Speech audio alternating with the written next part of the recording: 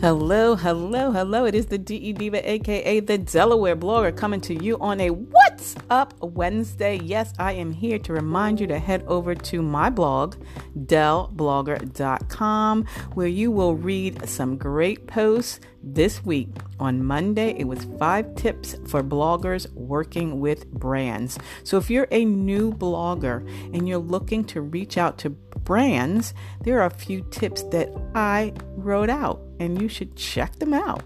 Be honest in your review. It's always number one. Remember that you should never sell your soul for few free products or any amount of money. You want to make sure that your reputation stays intact. And tip number 2, write in your own voice. Remember, I said, do you, boo-boo, because you can't be anyone else. And people are following you because of your voice.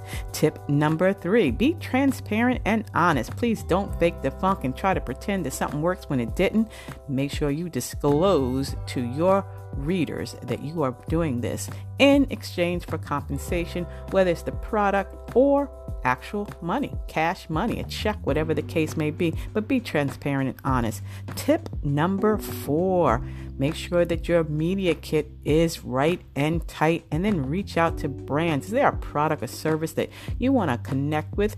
Let them know. Reach out to them. And if you don't hear back from them, follow up. Don't give up. That's number 5. Don't give up. Follow up. If you reached out and they don't respond right away, follow up. Perhaps they tell you that you're not a good fit. Find out why. Ask them. And then maybe improve yourself so that you can get to that level and become a brand ambassador. So on delblogger.com on Monday with 5 tips for bloggers working with brands, you can read the entire blog post at delblogger.com. And I ask that you leave your own tips if you have some, and also share the post with your family and friends. And then today was a recap of the podcast on Sunday with my special guest, Tina Riley, who's the owner of Tina Riley Imaginariums. It's an art studio here in Smyrna, Delaware, and they do some great things. So you need to check that out. There's some pictures there of the studio, and then listen in. She's got some exciting things coming in the spring and the summer. Yep. So head over to delblogger.com.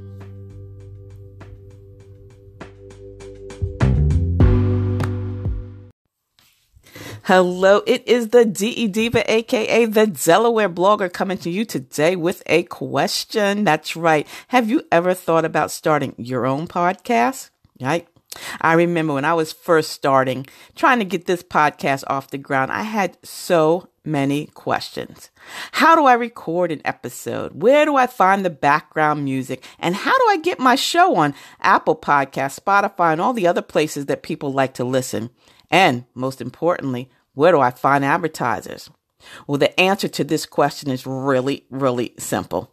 Anchor. That's right. Anchor is a one-stop shop for recording, hosting, distributing, and monetizing your podcast. And best of all, it's 100% free. That's what I said. My favorite F word is free. And it's 100% easy to use. Can't beat that with a stick. It is so great. I get a chance to just pop on here anytime of the day, night, or, weekends. I'm trying to put it together on a social media Monday or a social media Saturday, or something comes up. I can just pop on, pull up my phone, pop on the Anchor FM and get started. Yeah, I love recording on Anchor FM because it's another way to brand myself, to brand my blog. My blog, delblogger.com. Anytime I have something special, I'm going to come over here on Anchor FM and let you know all about it. So, if you've always wanted to start a podcast, I need you to go to anchor.fm/start. And join me and everyone else that's on this amazing platform here on Anchor FM. Remember, it's anchor.fm/start. And I can't wait to hear your podcast. Again, this is the DE Diva, aka the Delaware blogger. And until the next time, stay smart, stay safe, and stay social, because I will see you in cyberspace. See ya. It's the DE Diva.